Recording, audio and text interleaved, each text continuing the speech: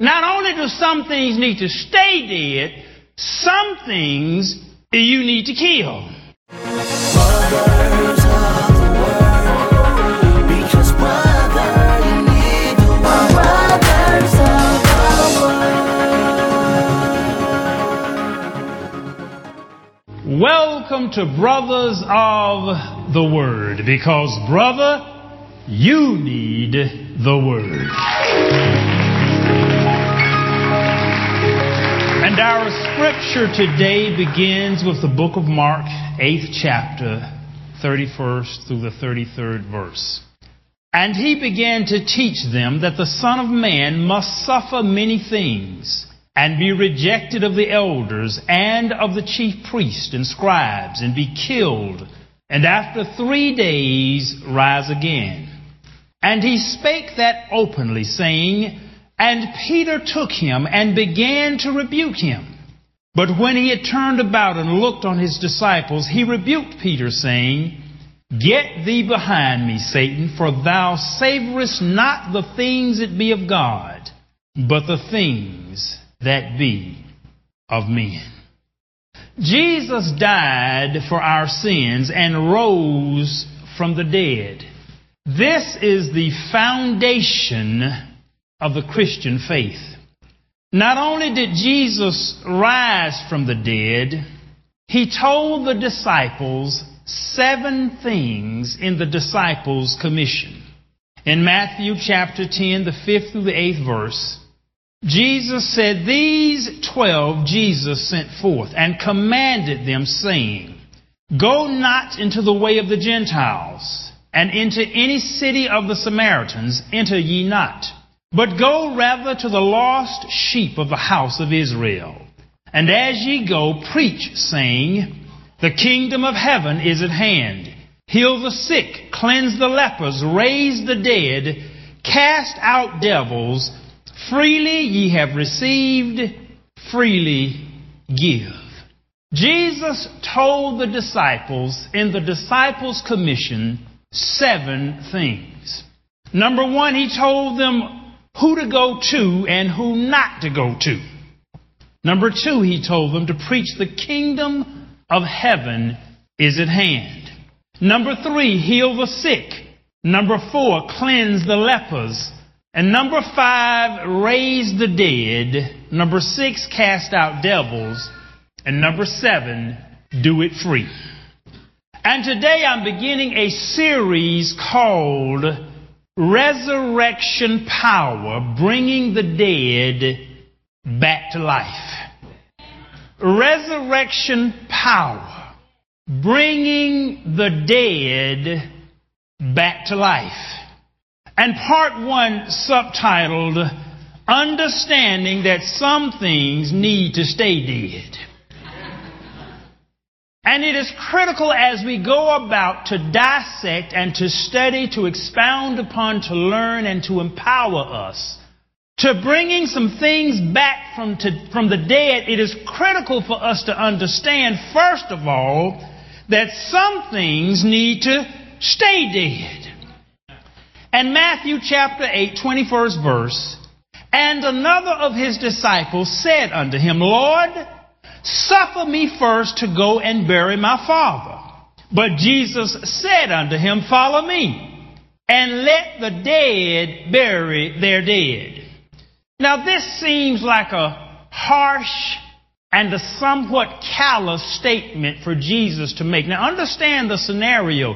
This was not just one of the crowd. This was not just a stranger. This was one of Jesus' disciples. And one of Jesus' disciples came to him and said, Look, Jesus, my father has just died. Now there's nothing quite as traumatic for a person as to have one of their parents die. And here his disciple came to Jesus and said, Look, Jesus, my daddy has just died, and I need to go and bury my father. Now here was the Son of God. All of this power, all of this resurrection power. You would think that if it were a disciple, Jesus would have said, Let me go with you, and let me lay hands on your dead father and let me bring him back to life. You would think that that's what Jesus would have done. But Jesus says, follow me and let the dead bury the dead. That statement always puzzled me until this morning, because I always thought, how can the dead bury anybody? You know, if you're dead, you're dead. You can't breathe. You can't bat an eyelash. You can't lift a finger. You can't even brush flies off of you. So if you're dead, you're dead. How in the world could the dead bury the dead? And it was only this morning that God revealed the elevated meaning of that statement. Jesus told the disciple, follow me and let the dead bury the dead. And I only understood it recently, that if you're not following Christ, you're dead, you just don't know it. Sometimes, if you watch some of the action movies, and when sometimes you'll see some of the battles, and there was one movie, and they were battling with swords, and there the master was fighting the villain, and all of a sudden the master pulled his sword and a quick whip, and he had cut the man clean through to the neck, but the man's head didn't fall off. The man stood there batting his eye, and about 10 seconds later his head rolled off. He was dead, he just didn't know it. And if you're not following Christ, you're dead. You just don't know it. And Jesus said, follow me and let the dead bury the dead. Let those folk who are not following me, those who are not headed to eternal life. Because if you're not headed to eternal life, you're headed to basically eternal death. Let the dead bury the dead. Let those who are not going up with us, let them go and handle that. Let the dead bury the dead. So Jesus did not try to resurrect that disciple's father. You have got to understand when to let some things stay dead. And oftentimes, if we were imbued with the power, we try to raise up everything. No, when you really study the Bible, do you know when you study the Bible, do you know how many people the Bible records that Jesus raised from the dead? 3 people. Jesus raised 3 people from the dead that the Bible records. Now, there are many miracles that are not recorded. There are many things that Jesus did. It's just not recorded in the Bible. But in the Bible, Jesus raised 3 people from the dead. The first person was the only son of a widow from Nain. Luke chapter 7, verse 11, and it came to pass the day after that he went into a city called Nain, and many of his disciples went with him, and much people. Now when he came nigh to the gate of the city, behold, there was a dead man carried out, the only son of his mother, and she was a widow, and much people of the city was with her. And when the Lord saw her, he had compassion on her, and said unto her, weep not. And he came and touched the bier, and they that bare him stood still. And he said, young man, I say unto thee, arise. And he that was dead sat up and began to speak. Second person was the daughter of Jairus, and that's in Mark 5:22. And behold, there cometh one of the rulers of the synagogue, Jairus by name, and when he saw him, he fell at his feet and besought him greatly, saying, my little daughter lieth at the point of death. I pray thee, come and lay hands on her, that she may be healed and shall live. And when you read the story, the people came and said, look, your daughter's already dead. And you know the story of how Jesus went and raised her up. The third person that we all know was Lazarus. So it's only recorded in the Bible that Jesus raised 3 people from the dead. And all of the rest he let stay dead. Jesus understood that some things are meant to stay dead. Even when you look through the entire Bible, in the entire Bible, there are 9 instances of resurrection in the Bible. Now there is a difference between resuscitation and resurrection. See, some of you have some stuff in your life and it just needs resuscitation. Resuscitation essentially is, for example, many of you who travel through the airport now, they have defibrillators on the wall. And basically, defibrillators are the electric paddles that you put on the chest and you hear them say charge, and you hear them say, then pow, and the man will jump and his heart will start back beating. That's if you have a heart attack and you die and you're out for a couple of minutes. They can resuscitate you. They can use CPR, or by breathing into you, or by putting the defibrillators on. It means that you died, but you're not really dead. It means that medical science can come, and if they can get your blood pumping, your lungs breathing again, your heart stimulated, it means that they can resuscitate you. But when Lazarus died, he was in the tomb 3 days. Lazarus was dead. See, there are some of you, and you've got some stuff, it's wheezing. You understand? It's coughing. It's killed over a little bit. But some of you got some stuff and it's stinking dead. Do you understand? So there is a difference between resuscitation and resurrection.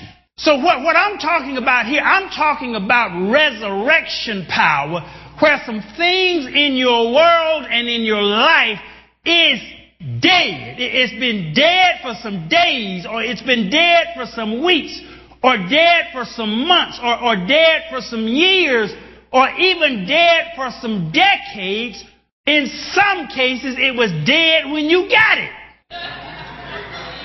And it's always been dead. I had a lady come to me who had been married for some years, and she said, Pastor, when I married my husband, I thought that he was just a religious, spiritual man, and he didn't want to have any sex before marriage. I thought he was so holy.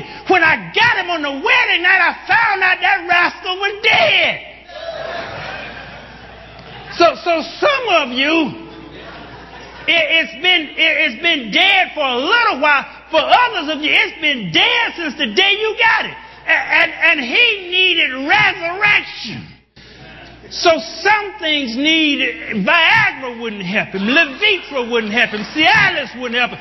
It was beyond medical help. So I'm talking about the stuff that's beyond medical help, that needs resurrection power. There are some things in your world, and it's dead. But you have to understand the wisdom that some things in your world are meant to stay dead. In Numbers, only 9 people were resurrected in the Bible. Number 1, Elijah raised the son of the widow of Zarephath, and he raised the son of the Shunammite woman. That was 2. Then Elijah's bones raised up a dead man. That was 3. Jesus raised up 3 people. That was 6. Jesus raised up himself. That was 7. Paul raised up Eutychus when he went to sleep while Paul was preaching a long sermon and fell from the 3rd floor and killed himself. Don't y'all fall asleep in here, because I can't raise you up right now. Don't fall down dead if I go too long. I'm not Paul. Don't you fall down dead. But the sermon went too long and the man just fell asleep and fell down and killed himself.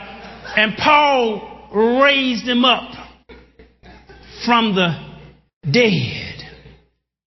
And Peter in Matthew 27:52, and the graves were opened, and many bodies of the saints which slept arose, and came out of the graves after his resurrection, and went into the holy city, and appeared unto many. So basically, you had 8 people who were resurrected, and many of the saints came out of the grave with Jesus But it doesn't say that they remained on the earth. The people just saw them in the city for a while. So throughout the entire Bible, specifically, there are 8 people, and only 8 people enumerated who were resurrected. The vast majority of people in the Old and New Testament, when they died, they stayed dead. You have to understand that some things need to stay dead. The second thing you have to understand is not only do some things need to stay dead, some things you need to kill. Not only do some things need to stay dead, some things you need to kill. Numbers 14:35, it says, I, the Lord, have spoken, and I will surely do these things to this whole wicked community, which has banded together against me. They will meet their end in this desert. Here they will die. God said these people must die. Moses pleaded to God, and God prolonged it, but they still died exactly where he said they were going to die. The Ark of Salvation is named after the ark, the one that Noah built, and it is actually the greatest mass killing in the Bible. Without question, it's the greatest mass killing in history. And God flooded the earth and killed every breathing creature except for 8 people in the ark. There were 8 people who were resurrected in the entire Bible, and there were 8 people who were saved out of the entire world. God looked out on the earth, and God said, this needs to die. So there are the things that you have to understand. Some things in your world that are dead need to stay dead, and some things in your world you need to kill. Even in most of the church seminars that we have attended, taught by ministers and people who run church. See, Elijah, I want to ask you, you've gone to most of the seminars with me. What's the number one thing they have drilled over and over? The number one thing in the seminar, what is it? He's laughing, but what is it? Let people leave who want to leave. Let people leave who want to leave. And that's not the number one thing. You're putting it nicely. What's the number one thing? What's the number one? Let me tell you. See, Elijah doesn't want to say it, but I'll say it. The number one thing that they tell you in all of the church seminars is get rid of people who don't need to be there, who don't need to be in that position. It's the problem that oftentimes in churches is that people they don't want to move anybody who needs to be moved. And they say, if you're ever going to grow, if you're ever going to progress, you got to get people out of position who are not in that right place. And and basically what the church seminar said, look, some stuff you got to kill. And you have to understand that some things are meant to stay dead and some things you have to kill. So before you are granted resurrection power, you first need the wisdom of what to resurrect. Our greatest tragedy in the Bronner family was the death of my brother. It came as a shock, a surprise, a hit, a hurt. And James and I stayed in that funeral home for an entire 24 hours. It was what God instructed me to do. Spend 24 hours. And I laid hands on him, praying, trying to resurrect him. I believed it could be done, and I was trying with all of my might. Until I heard a voice speak, and I heard the voice of my brother simply say, I don't want to come back. And it taught me a heavy lesson. He says 100 times better over here. You have to have the wisdom to know what to resurrect and when to resurrect it, but you still have to have knowledge to know how. Even in business, there are times when we have to kill products. And there are times when you'll have to kill divisions, and you have to know when to let something die. You hang on to stuff too long and your inventory goes to build. And every time we kill a product, killing a product is called discontinuing it. Every time we discontinue a product, you'll always have people who holler up, oh, this is the best thing ever in the world. Don't kill it.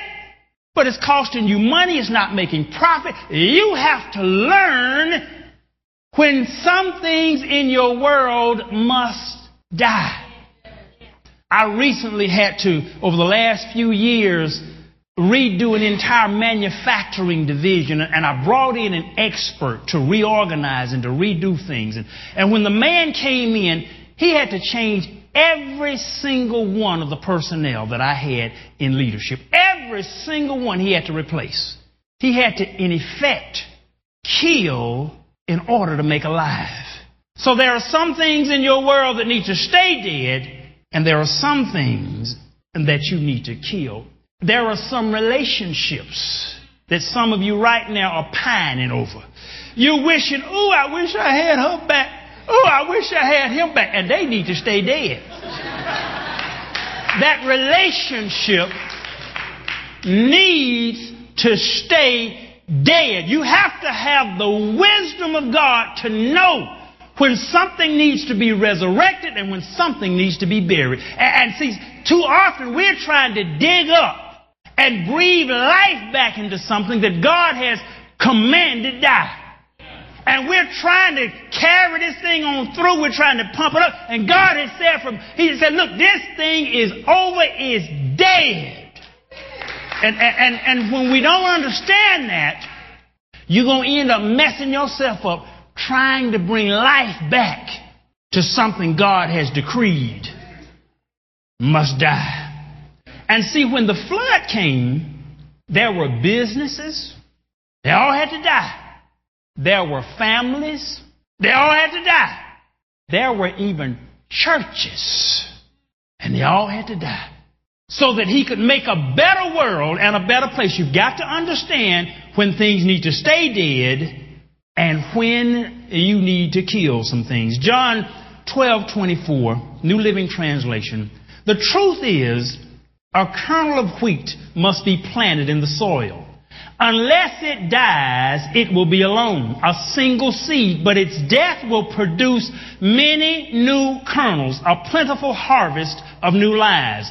Those who love their life in this world will lose it. Those who despise their life in this world will keep it for eternal life. You see, we focus oftentimes on the resurrection, but the challenge of the resurrection is the crucifixion. And that's the challenge in our own lives. People sometimes, in order for us to progress, there's some stuff in us that has to die. There's some old ways, some old habits, some old feelings, some old spirits in us. And that stuff has to die. And the problem is, in true with all fleshly stuff, nothing that's living wants to die. Nothing that's alive wants to be killed. We don't want to deal with any of this stuff. God told me years ago, you will have one day the power to raise the dead, but the problem is your pride. And He told me recently, I'm going to have to send some hard hits against your ego. And you know, He told me 7 or 8 years ago, you're going to have to go through a Job experience. And I know all of this stuff, but you know what I said when I heard all that? I said just like Jesus said, Lord, take this bitter cup from me. I don't want to go through this. I don't want to deal with this stuff. But if it's your will, I understand that I must go through this thing because there are some things in me that have to die in order for some things to be born. But the problem, nobody wants to go through. Everyone wants the glory of the resurrection. No one wants the pain of the crucifixion. And we have to go, they're inseparable. You have to go through one to get the other one. Everybody wants the resurrection. Nobody wants the crucifixion. Everybody wants to be glorious all up in heaven. Nobody wants to hang on the cross. And that's the problem. Jesus didn't want to hang on the cross. No flesh wants to hang on the cross. But we've got to understand some things in our world, some things in us, some things around us must die in order for us to live and to grow and to prosper and to multiply. and to be what God has intended for us to be. But it'll struggle, it'll kick, it'll fuss, it'll do all kinds of things. And it'll be like when Jesus looked on his disciples and rebuked Peter, because Peter didn't want to die. He didn't want Jesus to die. And Jesus said, "Get away from me, Satan. You are of the world, and this is of heaven. And I must die for this to come to pass." In part 2, I'm going to talk about how to recognize in your life what needs to stay dead or die and what needs to be resurrected. There are signs and symptoms of things that need to stay dead or die. And there are signs and symptoms of things that need to be resurrected. And you have to have the wisdom to know which is which. And we'll talk about that in part 2. We thank you for joining us today at Brothers of the Word, because, brother, you need the Word. Amen. I'm going to see Elijah to close us out for today. Amen. He's such a nice fellow. He didn't want to tell y'all what the folks said, but I'll tell you. Amen.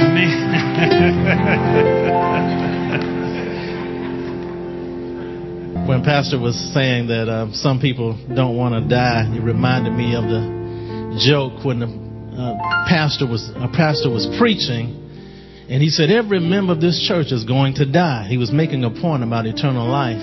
And there was a man on the back row who was smiling. Everybody else had a serious, grim look on their face. And it puzzled the pastor, so he said, maybe the man didn't hear me, so he said it again. He said, "I said, every member of this church is going to die." And the man began to grin on the back row. And the pastor was just puzzled, so he said, maybe he's not hearing me, so he shouted it. He said, "I said, every member of this church is going to die." And the man just applauded in the back. He just stood up just with a round of applause. And so immediately following the service, the pastor rushed back to the man. He said, "Didn't you hear what I said?" He said, I said, "Every member of this church is going to die." He said, "Why were you so happy?" He said, "I'm not a member of this church."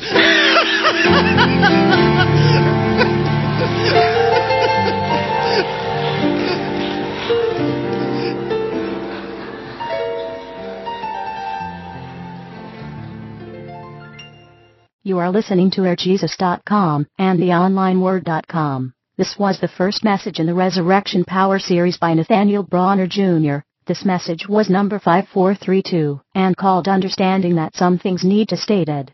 That's 5432. To listen to the entire series, click series on airjesus.com or theonlineword.com. Listen to airjesus.com and theonlineword.com often and keep your spirit charged up.